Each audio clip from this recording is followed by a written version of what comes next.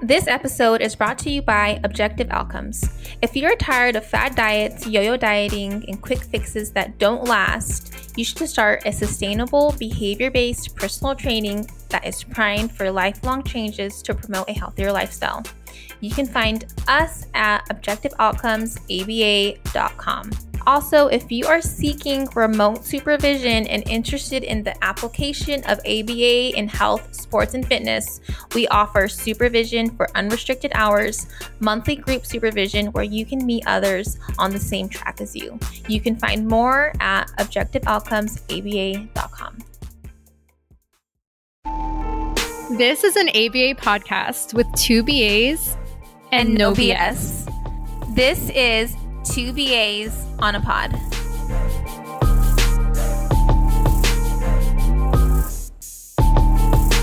Hey guys, this is episode 6 of Two BAs on a Pod. Yes.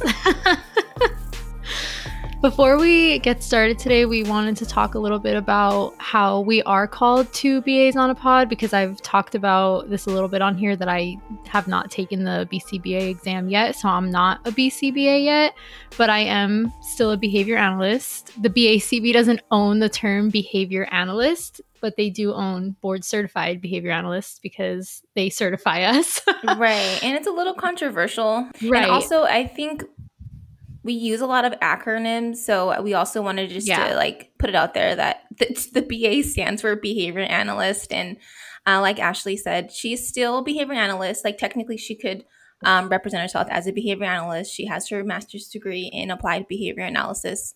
And it's controversial. Some believe that you shouldn't call yourself the behavior analyst, but I think what about the forensic behavior analyst or the criminology behavior analyst, those, or the people that been doing this before the BACB was even a thing, even an entity. So I think it's valid points. I do too. And I know that the Behavior Bitches have had a couple of guests on their show who are behavior analysts and have been in the field for almost 30 years. Mm-hmm. I think they had someone on there that said that they were kind of connected through Skinner in a way, with a colleague that, you're going to tell me that person's not a behavior analyst because they don't want to do 2,000 hours of supervision and take a test. Right. That doesn't make any sense. Exactly. Yeah. And like you said, the BACB does not own applied behavior analysis, so we are going to continue to be two BAs on a pod, even now, and even when Ashley does pass her board certified credential. I know the board says it's part of our conduct code as an RBT or somebody who is accruing hours to not put on social media future BCBA or BCBA. And I've never done that, and I respect that because I do understand that being a BCBA is different. You're holding a certification and accreditation that you worked your ass off for, and you should, if you are working towards it, I think you should respect that, because then I think that this stigma over being called a behavior analyst wouldn't be there. I feel like people get confused because they're like, oh, the BACB said you can't say that. It's no, the BACB said I can't say I'm a future BCBA because I'm not. That's not the same as saying I'm a behavior analyst when I can technically, legally, and ethically do consultation and privately contract myself as of right now with my master's degree. Exactly. I just can't. I feel what can you not do once with?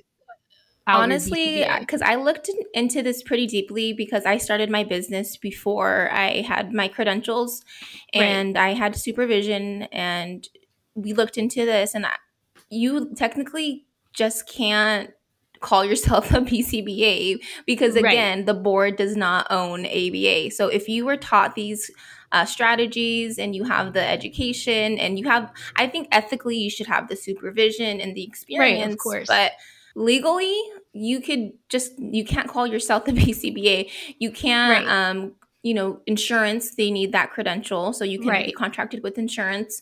But you could still do private pay. You could still do consultations for outside of insurance customers or clients. Right. That's pretty much it. I figured that too, because with the agency I'm currently at, I'm getting promoted like as of June 1st, and they're going to start my training. And the thing that my boss said that I can't bill until I pass the exam and I'm credentialed. Exactly. That's the only thing I won't be able to do. So I'll basically kind of be helping them because I'm going to a location where they need a little help right now, and kind of just like overseeing other analysts and looking over BIPs and stuff like that. So I'll still be able to do all of those things. I just can't bill. So again, I feel like this kind of goes back to one of our previous episodes where we kind of talked about how we're just so dependent on insurance. Yes. And I think that if we got that out there more, we're like, being a BCBA is a great accomplishment. I want it because I worked for it. And I think being board certified and credentialed just makes us that much more trustworthy and reliable. Yeah, credible. And we have someone to answer to that we follow an ethics code with. And I think we need that structure. But you can still be successful and you still are just as good as someone who's passed the exam without it. Like you know what you're doing. Yeah, exactly. And it's all about having your own ethics code. Like obviously you don't want to do like pseudoscience, and you don't want to be like servicing a population you have no idea. But technically, if I wanted to continue down the route that I want to go to with my business, I did not have to become a BCBA. But my my supervisor, my mentor, she kind of pushed me towards it, even though I was going to. But she said that just the credibility, and people look for that board certified. So I think for people that are looking to start their own business, I think it is still a good accomplishment and something you should work towards. But it's not the end all be all, and it's really just for insurances and being affiliated with the BACB. Right. Yeah. So that's our tangent. Yeah, we just wanted to address it. Just if anyone who's listening, because we do have a few followers that we've talked with in our DMs that like aren't in the field. So if you're like, what the fuck is a BA? Or like, what's the difference between, if you go to Alex's Instagram, hers says BCBA, mine says RBT with an MS and ABA. So like, if you're like, what the fuck is like all these different letters? Because we love to use those in our field. We use all these letters and we're assholes with our acronyms. So that's what that means. Yeah. And my husband also said that we should probably start saying like applied behavior analysis and behavior analysis, because he said like I have no idea what ABA means and what BA means. So I think we're going to be making more of a conscious effort to like actually say applied behavior analysis, and we are like behavior analytically looking through this lens, just so it does get confusing with all these different letters.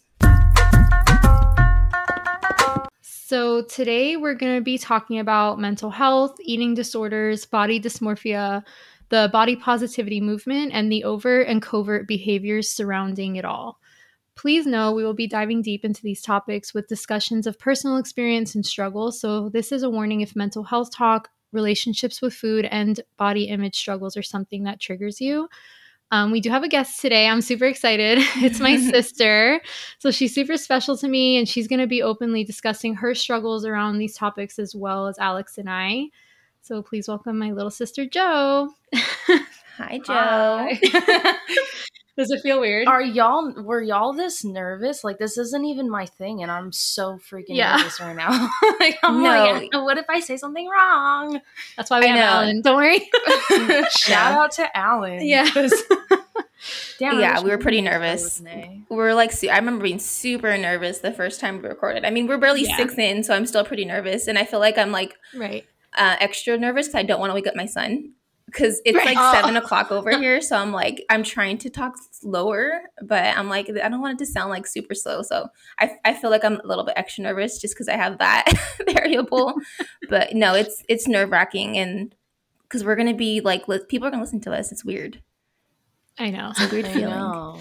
But they like it. We've gotten good feedback. Well, thank God. This is the one episode where they're like, who the fuck is that dumbass bitch? Because get her off. I'm just going to be like, oh, shit, sorry. That's hilarious. Oh, my God. Don't forget to leave a review, guys, even if it's that. No,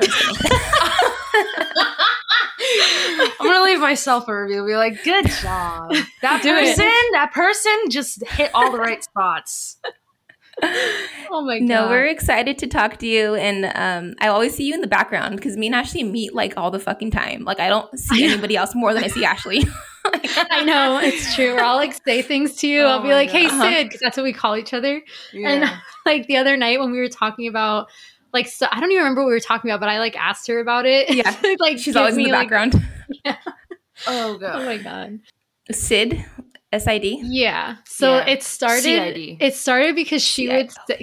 Will you do it? Yeah. Okay. So she would call me like sister, but she would say it like really ugly. It would be like cedar. It would be so freaking weird. So then she started just like shortening it to Sid, and now we just call each other Sid. That's hilarious. I have a lot of siblings, but I'm not super close with any of my siblings like that. So I think that's awesome that you guys have that. We used to be like this with our brother too, so it used to be all three of us. But then, that train wreck. Yeah, that was a thing. But, wait, how old is your brother? He's right in the middle of us. So I'm going to be 26. My brother's 23 and she's 20. So we're like all 3 years apart. Yeah. It wasn't planned. Don't worry. No, it wasn't. None of us. Neither was any of my 10 siblings. They were not at all. 10? Jesus Christ! Oh my God! I know. Oh yeah, God, I know. Is there 10 of us or 11 of us? There's a lot of us. Holy crap! It's fucking crazy, and I'm literally right in the middle. No, it's for her. Yeah, I do have 10 because I am right in the middle. I have 5 older and 5 younger, so I'm like smack dab. Yeah, like smack dab in the middle. Crazy. Me and my sister Desiree, actually, we were pretty close, like growing up, but she lives in Illinois now, and I talked to her a little bit, but not as much as I used to. So we like high school, middle school, we were pretty close, but we were like getting into like mischievous shit together. Like we were probably out the back influence. Yeah. I was actually caught like stealing with her. I was 18 and she was 16, so I spent a night in jail. She went home. My God! Yeah, it better have been worth it. What did you steal? Yeah, what did you steal? It was beer and milk. Okay, and I think I told you the story actually, didn't I? I can see. Wait, did I tell you the story? No, okay, I think because so.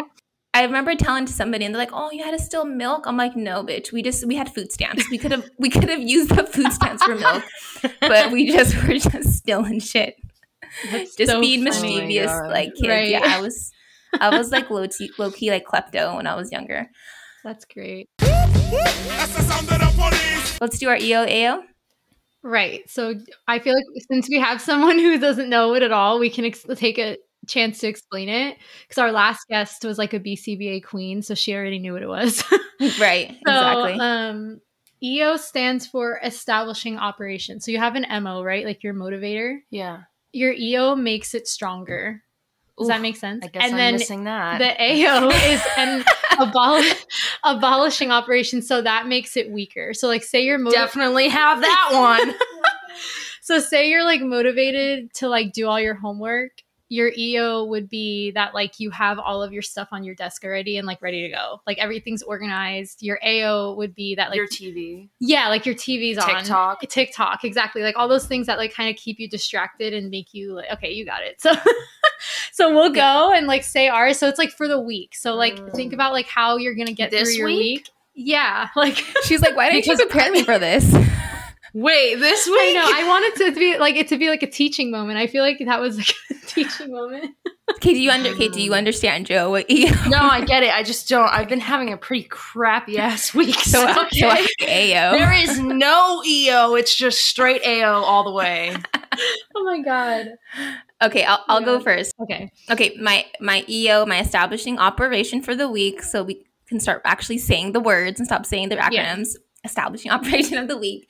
Yesterday, I actually went to like a family day event, and I was able to connect with parents in person, and that was really awesome because pretty much my whole business has been like remotely, and I really want to start like connecting with people in person. So that's been a really strong EO because I'm going to start like putting flyers up in my like neighborhood parks, and I'm going to start like going on my comfort zone and approaching parents, maybe giving them my little business information, and just making those like genuine in-person connections. So that makes me excited for that. And my AO is my car got hit. I think it's been a week and a half now. So my car was parked and someone hit it, crashed into it. It still drives. Sorry, I don't mean to laugh. It's just like, what the fuck? I know. We got on a meeting like right after it happened. Yeah. And we were both just like, what the fuck? Oh yes, it was just it was just like parked, and like there was a collision, so there like I got hit by in the side, like whatever the two cars hit, and then one car crashed into my car. It's a strong AO to fucking drive because I'm so embarrassed, like driving in a messed up car. I feel like people think like, oh, she's a shitty driver, like don't drive next to her, or she has I have like PTSD from driving hoopties. Like I've drove like a hoopties my whole life, so I feel like I'm just hoopty. Oh, it's like a messed up car. It's like a old dinged up, like not a new car, like just has many problems, and all of my cars were hoopties, like until I was an adult and was able to afford a car off like a decent car, and now my car just looks like a hoopty, and I just feel like I regressed 10 years. So I don't even want to drive anywhere. I'm just like embarrassed to drive anywhere, but hopefully insurance covers it. That's so that is my AO. I have mine. Okay, it kind of relates to the episode, actually. Oh, good. Look at that. My AO, I guess, is that I'm starting a new job, right? Would that be good or bad? It's great. Oh, so that's the I'm EO. I'm very excited. The EO, then. Oh, okay. Sorry. I'm just so used to AOs. Anyway, my EO would be 2 seconds. I know. Fuck, there's no maintenance here whatsoever. My EO would be I'm starting a new job. I'm so excited. It's like a big girl job. I've had little girl jobs my whole life. Yes, I know. Where like little girl money, and like you have like a uniform, and it's like ugly, and it's electric blue, and you get angry every time you have to put it on because you look like a box. And I'm so excited. And then the AO would be that I have to buy clothes for that new job, and yeah, that's I literally put it off so much that I had to like buy clothes on Amazon. Amazon because nothing was gonna come in time, and so like they came, but I still have not tried them on, so God knows if they're gonna fit. What kind of clothes do you have to buy? Like slacks and button-ups? Like office clothes, but you see, like I dress like a freaking homeless man, and I've had people tell me that I dress like a homeless man. So to like buy clothes that you're supposed to look like presentable for, never done that in my life, so that's new, and it's just like foreign. So I'm like, what is going on? Right. That's a good one, and we are definitely gonna we're definitely gonna get into that. So those are good EOs and AOs. Not good for your mental health, but good examples. Definitely not. There was a deep decline. Didn't even track the shipping. No, because I was just like, I don't even want them to come. Oh, that's crazy. This is nervous laughter. I'm sorry. Don't be nervous. Oh my God, no. We laugh at our trauma. I feel all the time. Okay, good. Bad. Same. Yeah. Like I feel like if that triggers you and you're listening, I'm sorry, but like we have that mentality of like if you can't laugh about it, like you won't get through it. Like don't ignore it, but like you have to be able to make some of it like lighthearted, because then you'll just die, fall into a hole and never get out. Yeah.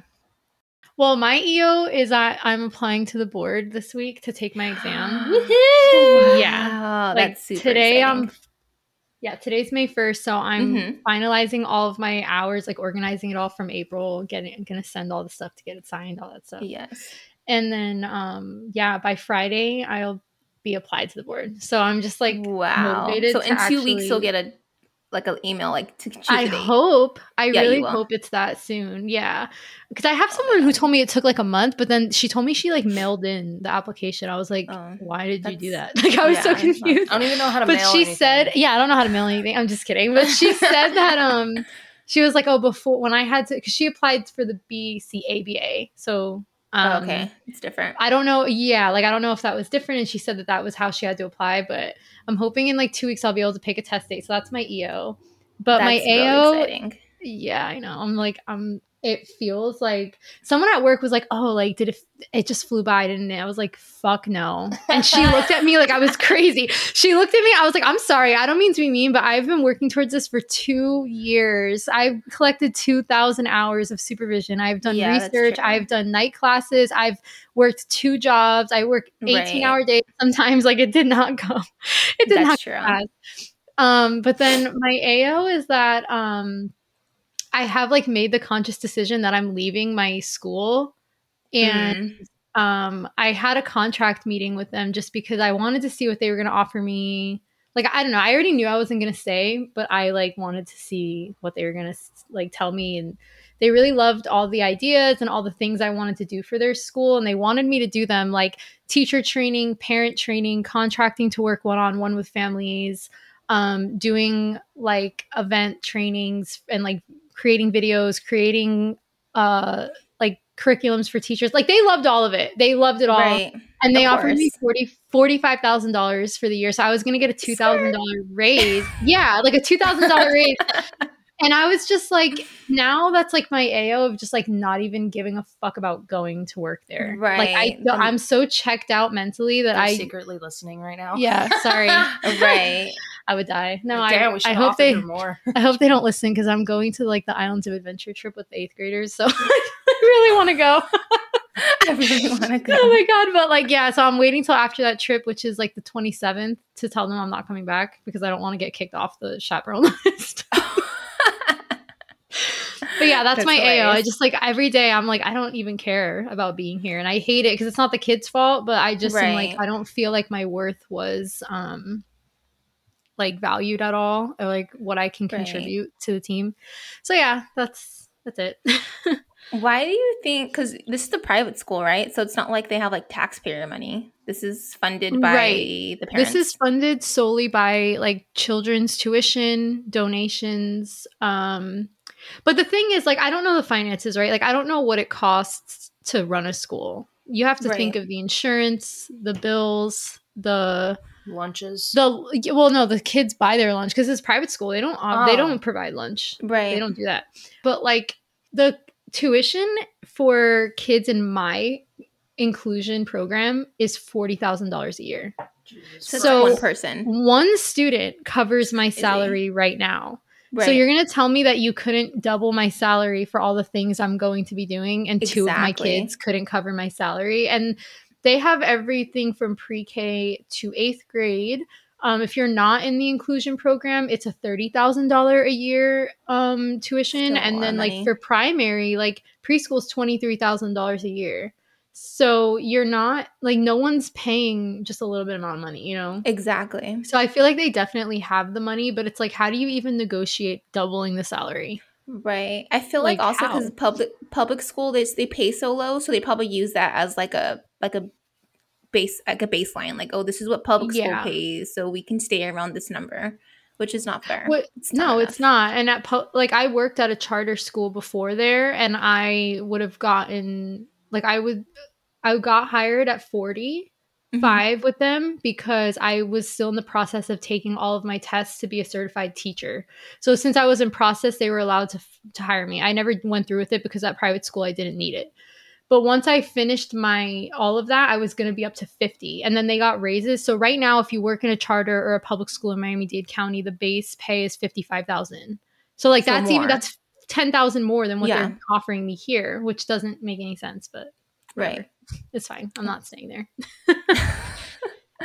Well, I mean, it sucks, but at least you have like a plan B. Yeah. And you're going to be paid, right? So. Right. Exactly. So who wants to go first and talk about our trauma? Like our body, like our image, our like why are we have eating disorders? Wait, am I the only one with body dysmorphia here, or do y'all feel it too? I think you're the only one that has it consistently, but like I've had moments where I feel it. Love that for me. Well, I don't know. I can't speak for Alex. Like, do you feel like no? I don't think I've ever had body dysmorphia. I've felt really shitty about my body and had like major like self-image issues, but I think what I was looking at was correct. Like I don't think I was like oh shit. Well, that's the thing. It feels like it is correct. It feels like it is right in the moment, and it might not be. Right, exactly. Right. So, but unless you see a picture of yourself and what you saw and what's in the picture is the same thing. Like there. Exactly. So well, because I was like obese as a child, and I was bullied in like elementary school. I will never forget like kids like would pretend like the ground's moving, like when I walk by, like an earthquake. Yeah.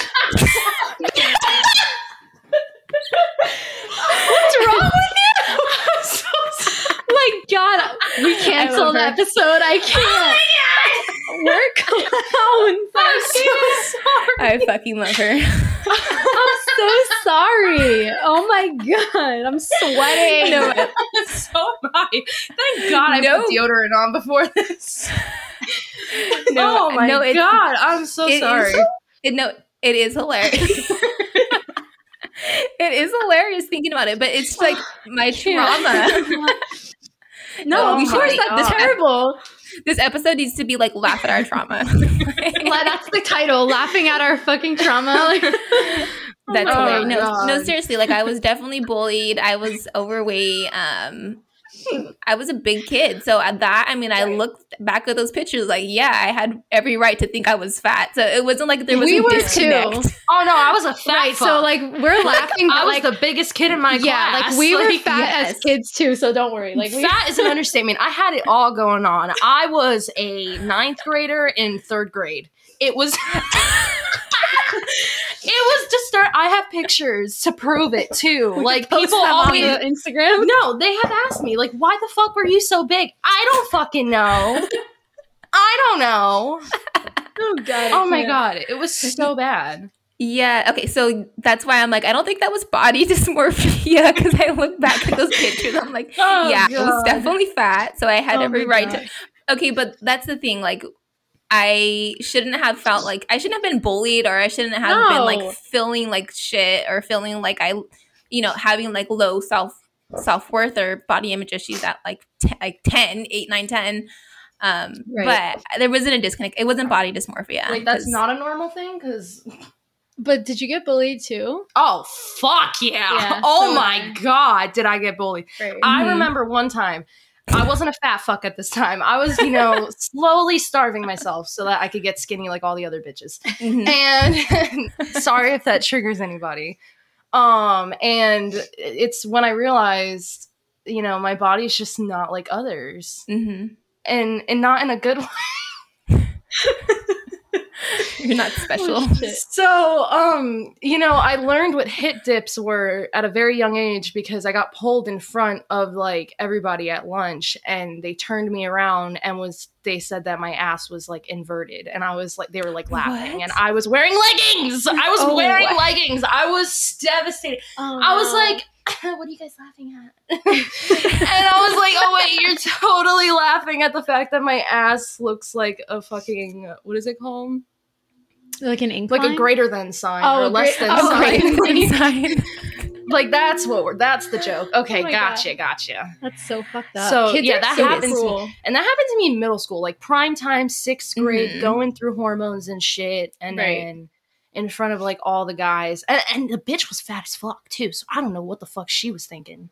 Projection. Like you ain't all that. Exactly. Like you ain't all that, and you're talking about my ass being inverted. Yeah. Right. Put some of your stomach in your ass. Kids are so cruel. Like, I'm sorry. It's fine. We're sorry if that triggers anybody. But we did a trigger warning. Don't worry. But kids are. I feel like that is where the eating disorders really stem from, because where else, unless like some people deal with it with their family at home, like, and that's a huge thing here culturally, and like, and I don't mean to generalize, but we're in an area where there's like a predominance of like Hispanic culture, and there's this huge, and I'm getting this from people who I went to school with and people we grew up with, like this pressure to just look good all the time. Like it's an expectation for men that you have a flat stomach and a big ass and all these things, and so some people can get it from home, but I do think a huge place it comes from is like the bullying from in school is like like kids are so mean. Yeah, no, I got bullied from my cousins. Even my brother, he called me Piggy. He still calls me Piggy. Oh my God. Even as an adult, like that's still a nickname for me. So yeah, I was definitely bullied. And I was also bullied for my skin color, which is really weird because I'm really? Yeah, for being like too dark, which I'm not even that dark now that I'm older, but it doesn't even matter. I'm just like golden. But I was bullied for my skin color and for being fat, and like even with my cousins, because none of them were overweight like I was. Right. Yeah, I was probably the biggest cousin, so it came from home, it came from school, but exactly. before going to school and like, you know, getting older, realizing I looked different, I feel like I was a different little girl. Like I was more confident, outgoing. But then once I realized like, oh, I look different and I'm not fitting in, I'm not considered attractive. That's when I really became obsessive with trying to lose weight, starving myself. Right. Why does it always go to that? Like, what is it? Right. What are we thinking? Yeah. What are we thinking having carrots for dinner? Like what? Right. Well, my thing too was mostly it was binging and then throwing up. So I did that too yeah. So I did that, and I remember like my mom like knew, and she would try to like tell me like not to do it, and she was like, "Oh, the acid and it's gonna ruin your teeth." Like that. Like, come on, mom. I guess you're gonna tell me not to do it because my teeth are gonna have like I'm gonna lose like the not because it's unhealthy, right? But she was just doing the best she could do, probably, like trying to like talk me out of it. But yeah, it was definitely trauma dealing with that growing up. So I've never actually starved myself, but I've gotten to the place. Be nice. Because the thing is, I was fat until like 8th grade, and then I didn't even grow, so I don't know how this happened, but by like the summer before 9th grade, I like slimmed out. And I honestly didn't even like, I would get made fun of when I was really younger for being a little bit chubby because I was a competitive cheerleader and my stomach wasn't flat, and I would have to wear like the outfits, and like girls would kind of like look at me and like laugh at me in the way that I looked in my uniform, and I just felt so insecure. But like, and that's the bullying that I saw. And then also my family would like point out my stretch marks a lot because I just have very fair skin and I'm prone to stretch marks. So I got stretch marks during puberty. So that made me really insecure about that. But then when I got to like 9th grade, I remember seeing people like out and about that I went to middle school with, and they were like, "Wow, you lost so much weight." And I was like, what are these people talking about? Because I didn't even notice it. And the way that they were saying it to me was like, it made me feel like shit. Like it didn't make me feel good. So then I started looking at pictures and I was like, I was fucking fat as fuck. Like, holy shit. So then when I started struggling with like binge eating, I wasn't gaining weight. Like I was just very like lucky that I could eat McDonald's and I had a flat stomach all through high school. Like it didn't matter. And then I turned 21 and that changed. And then once I started gaining weight with binge eating, that's when I would like have to fight that, because I would get this like internal like private events and like so my like overt behavior of like, oh my God, I don't deserve this food. Like I would feel myself telling myself that, like, and it would just come out, like I would think it, but I was so scared to like get to that point and not be able to fix it that I like would force myself to eat. But then I would be like, oh my God, like I didn't, now I can't eat again in like 5 hours until 5 hours from now, because like I don't deserve to eat because I'm so big, which is like, that's just crazy. Like it's crazy that your mind takes you there. Yeah. Just to like bring it back to applied behavior analysis, like the behavioral concepts here, I think motivating operations, like being told you look a certain way, like that's going to increase that reinforcer, like trying to be skinny, and using like the binge restrict cycle is definitely a EOAO. Like you restrict yourself so much that the value of the food increases. So you binge. So you are like that to your value. The value, you can go faster. It's behavior altering. Like you want to eat as fast as you can because you have deprived yourself from food. And that's super common. And I feel like it's common with just diets in general. People who restrict themselves Monday through Friday and then they go crazy on the weekends. Like that's the same idea, just on a different level. No, for sure. For sure. Yeah. I was like, so Joe, what's your trauma like? It's freaking tough. That's what it's like. Dealing with it every day. It's not really every day, you know. You have those moments where you're like, damn, like I'm a hot ass bitch. Because like, okay, for all the people that are listening and don't know what I fucking look like, I'm a little thick bitch, you know. I got a little dump in the trunk or whatever, the junk in the trunk, and you know, like I got a shape to me. She's always been curvy. I'm like a curvy she's just woman. a fuller figured curvy girl, but like to like the things I wish I had. Like describing my own body with the body dysmorphia isn't right. So describe my body, please. She just always has like had a huge ass, but like in the best way. Like I am not. I'm the complete opposite. Like I am very like straight bodied, like slim. She's not, but like in the best way. Like she's just very curvy, hourglass figure, thicker lower body, thicker thighs. And here in South Florida, like that's the goal, you know, like for sure. She has a very like Latin body type to me. Right. Don't know where that came from. Yeah. I don't know where that came from because we're like Italian. So like, I don't know where that came from, but yeah. So that's like, she's just a thicker girl like that. It like biologically and genetically, naturally, I don't like, I could probably in an unhealthy way get myself to a size 0. Like I don't think she would ever be able to. Oh my god, no. Even if she was even if she was being unhealthy, just your body with it, like it wouldn't work. So, it wouldn't work. So that's it. That's it. Okay, so that's my body. Now I have days where I'm like, damn, like you're a hot ass bitch. Right. But majority of the time, like I can't look at myself in the mirror more than like a couple of seconds because then it just. I'll be like, damn, like, bitch, you got it going on. And then I'm like, wait, where the fuck did that 50 pounds come from?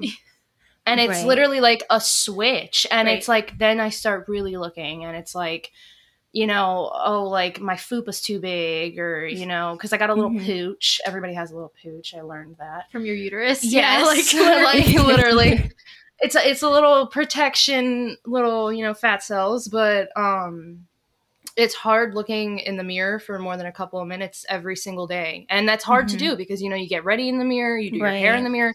When I see myself, when I do get ready, I usually put baggy clothes on because that helps it. I don't get to see my body. So then I don't feel like what I'm, you know, what I usually feel like if I were to wear like a bra and shorts while I'm getting ready, you know, like normal people do. Right. I have to like put sweatpants on and like an oversized hoodie. And that's usually what I always wear. But I can't like be normal, I guess, when like a normal person getting ready. It's literally as soon as you wake up, it starts. It's hard. And then seeing yourself, you know, because everybody has that morning skinny. You know?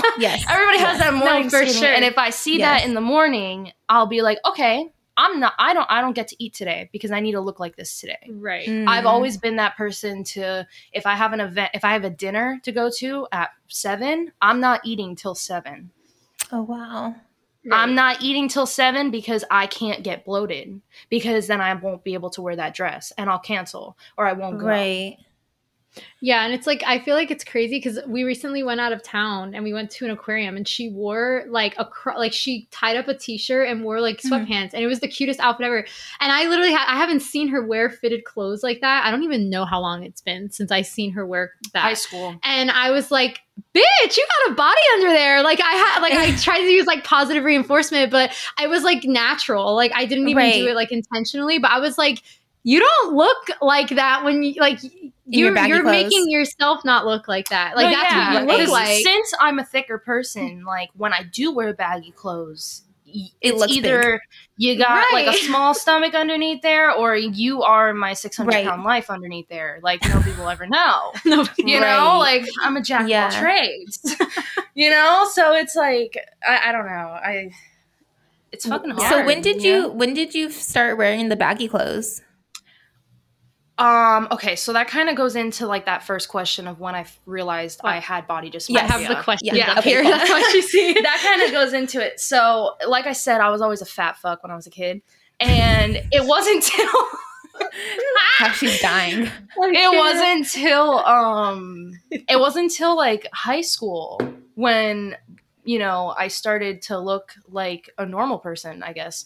Like, you know, everything started to grow in the right areas. And she was doing CrossFit. And I was I was working out and I had a healthy relationship with food. And I was like, okay, like, damn, bitch, you got it going on. And then I was like, you know what? I feel comfortable enough to like start, you know, dressing my own way. Because, you know, when you're younger, you don't really dress your own way. You know, you wear hand-me-downs. Like I would always steal her clothes, things like that. And we don't have the same body type. So I felt more comfortable dressing my own way. But then when I would see what I used to look like. And then I would see pictures of myself that people would take of me and I'd be like, who the fuck is that? Because that's not what I saw this morning. So I started, you know, wearing a little bit more baggier clothes. And I started to lose that confidence. I had about like a couple of months of that confidence. And it was great. I wish it would come back. Yeah, But I started to lose that confidence. And that's, I guess, when I started wearing baggy clothes. And then when I got a job and I got to, buy my own stuff and buy my own clothes. It really went into that. You know what? I am an XL. I am an XL. I am an extra large. Like she's not. In reality, I'm a medium. Yeah. So, right. like, I'll buy clothes, and the thing that sucks is that I'll buy clothes that I have to like actually wear, and I'll look at the website and be like, no, like I'm an extra large, and I'll buy them, and they won't fit when they come, and then I have nothing to wear. Yeah. So it's like, fuck, like why do I do that? Right. I wonder if it's a escape maintained like subconsciously. Like, do you just not want to go to places? Like, you want to just stay in home and not like go to dinners or go to events? And I feel like I am a pretty introverted person. I can be an extrovert if I want to. I'm a very outgoing person. I always have been. But wearing clothes that usually are like dinner clothes, like dresses and skirts and, nice clothes, that is always definitely something that makes me not want to go. Right. Because I'm like, yes, I can wear this dress, but what am I going to look like walking out of the restaurant after I eat? Right. So it's like, yeah, fuck. Yeah. So what do you have to do to like control, like, because if it's like every day, it could be like debilitating. So like, what do you have to do to like get through the day when you're feeling like that or whatever? I feel like, okay, so it sucks because it's like, obviously I have to force myself to eat sometimes, and it's because so I'm in nursing school, and I have a lot of knowledge on the body, how the body reacts to certain things, and I know that starving yourself does the opposite of what it's supposed to do. You'll have that few weeks of like, oh, like I'm so skinny, I lost 10 pounds. You're gonna gain it back double. Right. Because your body is going to eventually take that food and store it as fat because it's going into starvation mode. It doesn't know the next time it's going to have a meal. Right. So it gets to eat off of that fat, so the second that you eat a meal that's all going to your stomach, right? To your ass, to your thighs, to your arms, to your back fat, And so like, I know I have to eat, but it's like, subconsciously, like I genuinely don't have an appetite because I genuinely think I don't deserve food. I'm a fat fuck, I need to cut it down a little bit. So I feel like I said, when I get ready in the morning, I wear baggy clothes. I don't look at myself in the mirror. I don't let myself look at myself in the mirror for too long because then I start seeing things that aren't real. Right. And then obviously wearing baggy clothes, you don't feel your body. You don't feel your body touching your clothes. So that also helps. Right. Because if I feel my pants touching my stomach and I feel a little bit constricted, it's because I'm 300 pounds and I don't fit in my clothes. And I could be looking perfectly fine. Right. But it's that mindfuck. It's that mindfuck, basically. Yeah. So I feel like, forcing myself to eat. And the thing that sucks is that I don't eat the things that I want to eat. I'll, instead of having a bagel, I'll have half of a bagel. Or if I want cereal, I measure it. Right. And I feel like that's another thing I struggle with too. Because everybody's like, oh, everybody could be like, oh, like just go to the gym. Like you'll look perfect. But I can't find that balance when I do. And I don't really ever talk about this. I don't even think you know about this. Ooh. But I can't find that balance with going to the gym and not being a maniac about what I eat. Oh, right. Like restricting what you eat. Exactly. There's a time where I was getting back into it. First of all, getting up and going to the gym is hard as fuck anyway. Yeah, because I literally, I'm like, okay, everybody's gonna be staring at me. I have like my inverted ass or whatever. Like, shit. It's just hard to like find those clothes and put those clothes on and walk in. Right. That's the hardest part. And to get on a machine and walk in. Yeah. And it's like, also with social anxiety, it feels like everybody's fucking staring at you, so that doesn't help either. Yeah. But I can't find that healthy balance. I was being consistent, and I found myself measuring chickpea pasta on a scale, because we have a scale in the kitchen. And it was late at night, nobody was awake, because I usually get home late, and I measured it to see how many grams is a serving size. And then That's not even the worst part. Right. I cut that in half because I was like, you don't deserve to have the full serving size because you went to the gym today. And if you want to see progress, you can't eat as much as you used to. Which is like so opposite. Wrong because you need the serving size. You need it. Because while you were saying that, I was like, oh, that's not a problem. Like you're counting your macros. No, but it's like to the extreme. Right. Like I will be like, okay, I can only have 4 strawberries because I'm having a full English muffin. And it's like, it's a fucking 4 strawberries. Literally, like just no calories in strawberries. Right. Yeah. Exactly. So it's like you can't. I can't find that balance. Which it all just ties together. Food, looking at yourself, getting up in the morning, going to the gym, creating a healthy relationship with food and working out and all that stuff. To try not to be an extremist. Yeah. And if I get to that extremist, I know I'll develop an eating disorder, and that's why I avoid trying to get back into the gym because I don't want an eating disorder because I somewhat already have one that ties into the body dysmorphia. So, Right. It sounds like I feel like you just need to find a way that you paired it all. Everything is like one big ball to you. Like it's all like working out, weighing your food, eating disorder, body disorder. It's like all like one thing, which is it should be separate. Like you need to unpair the gym with eating. Like I feel like you can just go to the gym. Like obviously it's better. It's easier said than done. But like you should be able to just go to the gym and not even worry about what you're eating. Like that should be like 2 separate things. Exactly. Right. Until it's healthy enough to start counting your calories and tracking. Or not. Like it's totally fine. Yeah, I don't do that. Yeah, it's totally fine if you don't count your calories. It's like that you don't have to do that. But I mean, obviously, like I said, you should go to therapy and you should talk to you should work this out. Yeah. No, you should. I know.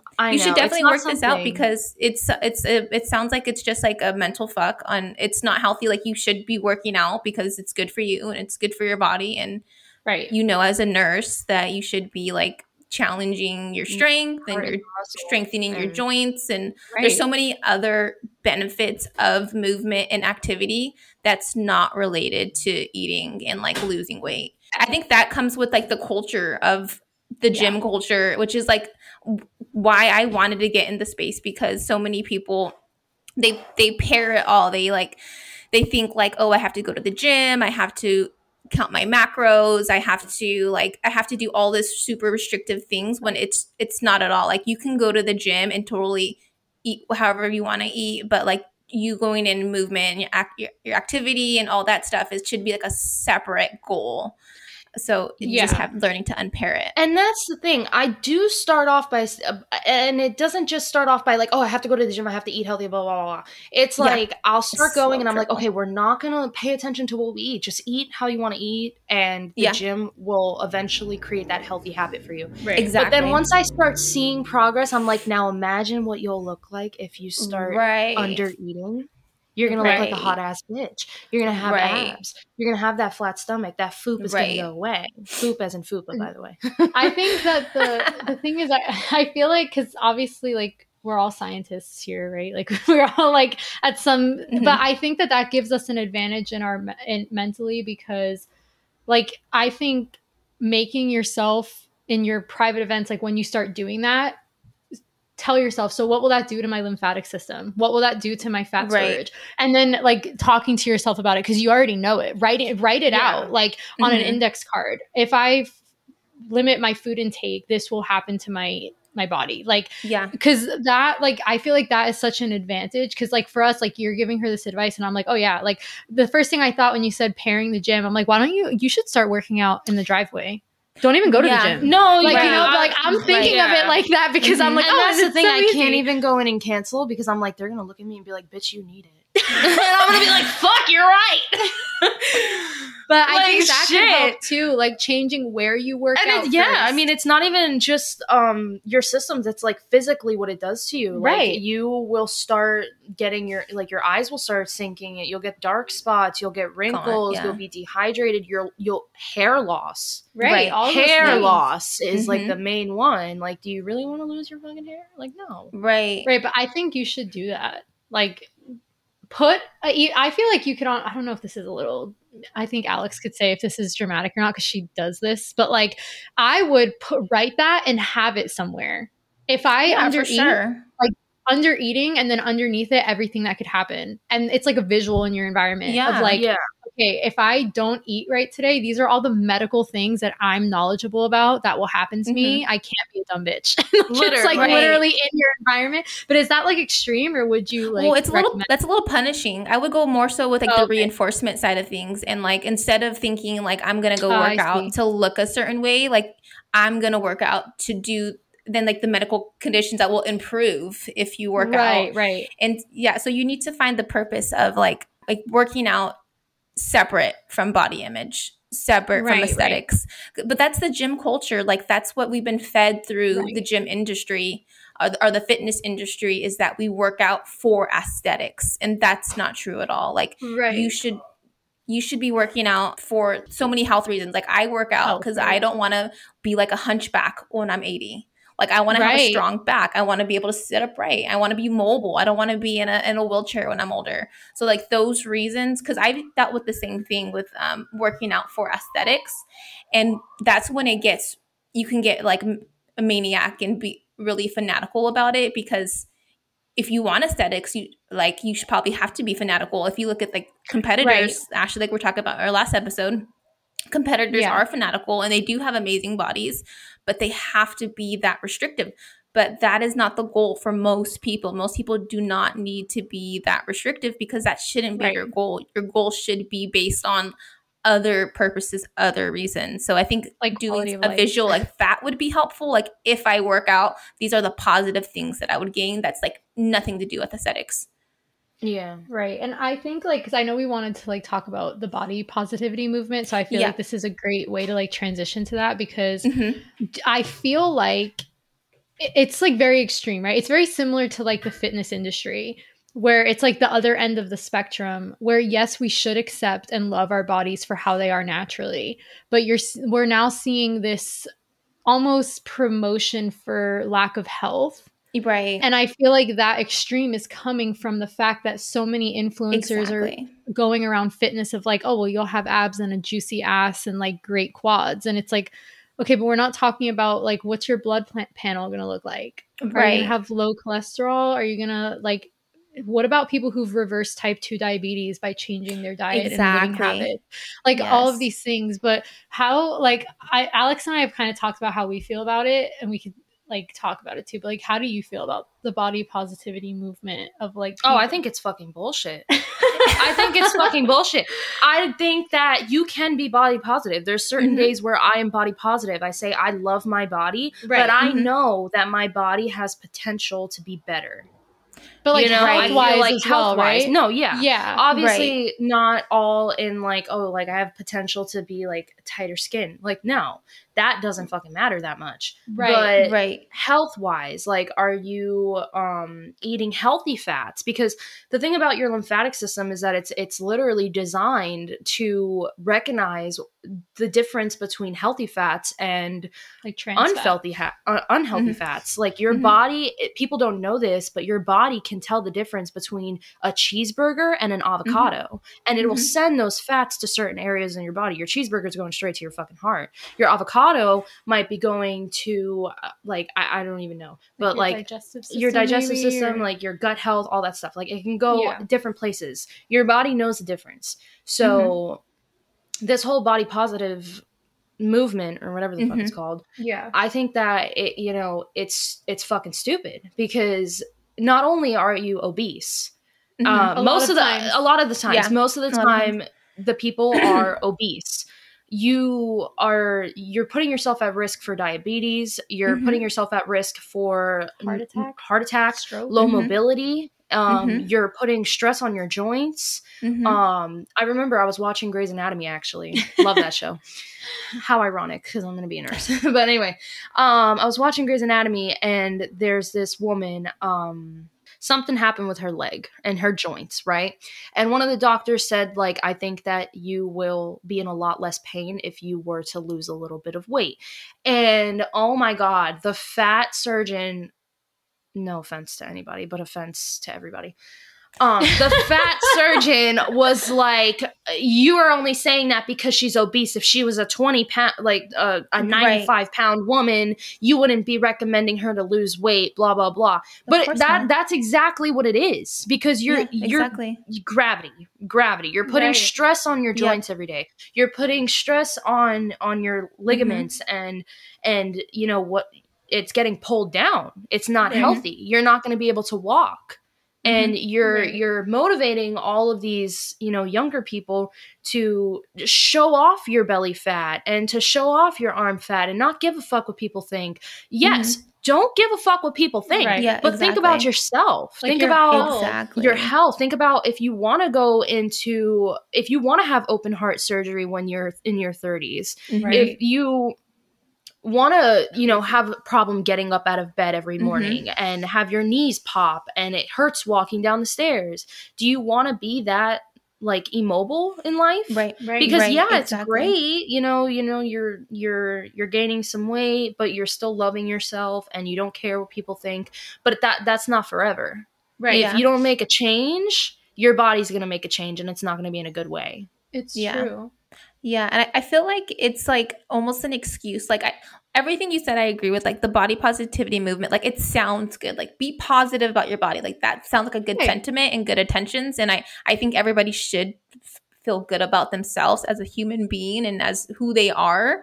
But you should also be aware of all of the side effects of obesity, of like certain diseases, heart diseases, the potential of shortening your life, the potential of not really having a good quality of life. So I think all of those factors need to be considered, but at the same time, you don't have to look in the mirror and hate yourself. Like you don't need to be like, you're so fucking ugly. You'll never be worth anything. Like that is not good. You should be a positive person and have affirmations, positive self-talk. Like all those things are really important regardless to your size. But it doesn't mean that you can just do away with all the health stuff. Like you should still have that top of mind because it's important regardless how much you weigh. You should always prioritize your health. Yeah, 100%. I agree. So that's our take on the body positivity movement, which I know was controversial. And I know it needs to be said because all these little kids are gonna grow up and I think there's a reason why America's #1 for obesity. Yeah. And I feel like it's because of, you know, all the fast food restaurants and social media and all this stuff. Like, you know, like it's dangerous. It's dangerous to be that unhealthy. It is. And it's not, and it's not, you can't contribute to society the same way if you're healthy. If you're unhealthy, you can be on disability a lot quicker and, you know, collecting disability and not really contributing to society. So if you want a good economy in a healthy society, we need to have healthy people. And, you know, health does come, mental health matters. So I think, definitely dealing with that, dealing with the way you feel about yourself, that matters absolutely. But that it should be holistically, like you should have good mental health, good physical health, good behavioral health. All of those things should be like intertwined into one thing. So all of those different facets that you need to take care of will have different behaviors attached to it. So for your mental health, positive self-talk. For your physical health, activity and movement. For your behavioral health, like not binging or, you know, not being like super manic at the gym. Right. So all of those things need to make sense. Most hip replacements are due to people not going on a walk once a week and just sitting on their ass eating shit. Right. And a lot of people get hip replacements because of that. Yep. Because they can't walk anymore. That's insane. Yep. It is insane. And a lot of older people will break their hip and then they die shortly after because they're just immobile. Like it's like right. You're not doing any activity, and you could have prevented maybe you could have prevented it or held it off longer by strengthening your joints and working out and being active and being mobile early on. So those things are preventative, and it's just teaching our kids to love our bodies. Cool. Good sentiment, but teaching our kids to love our bodies and just eat cheeseburgers and you don't have to work out and diet culture is dangerous or, you know, that it's not dangerous. If it can be like how Joe was saying, like there's a spectrum to everything. And I think it's just like finding that balance is important and finding what works for you is really important.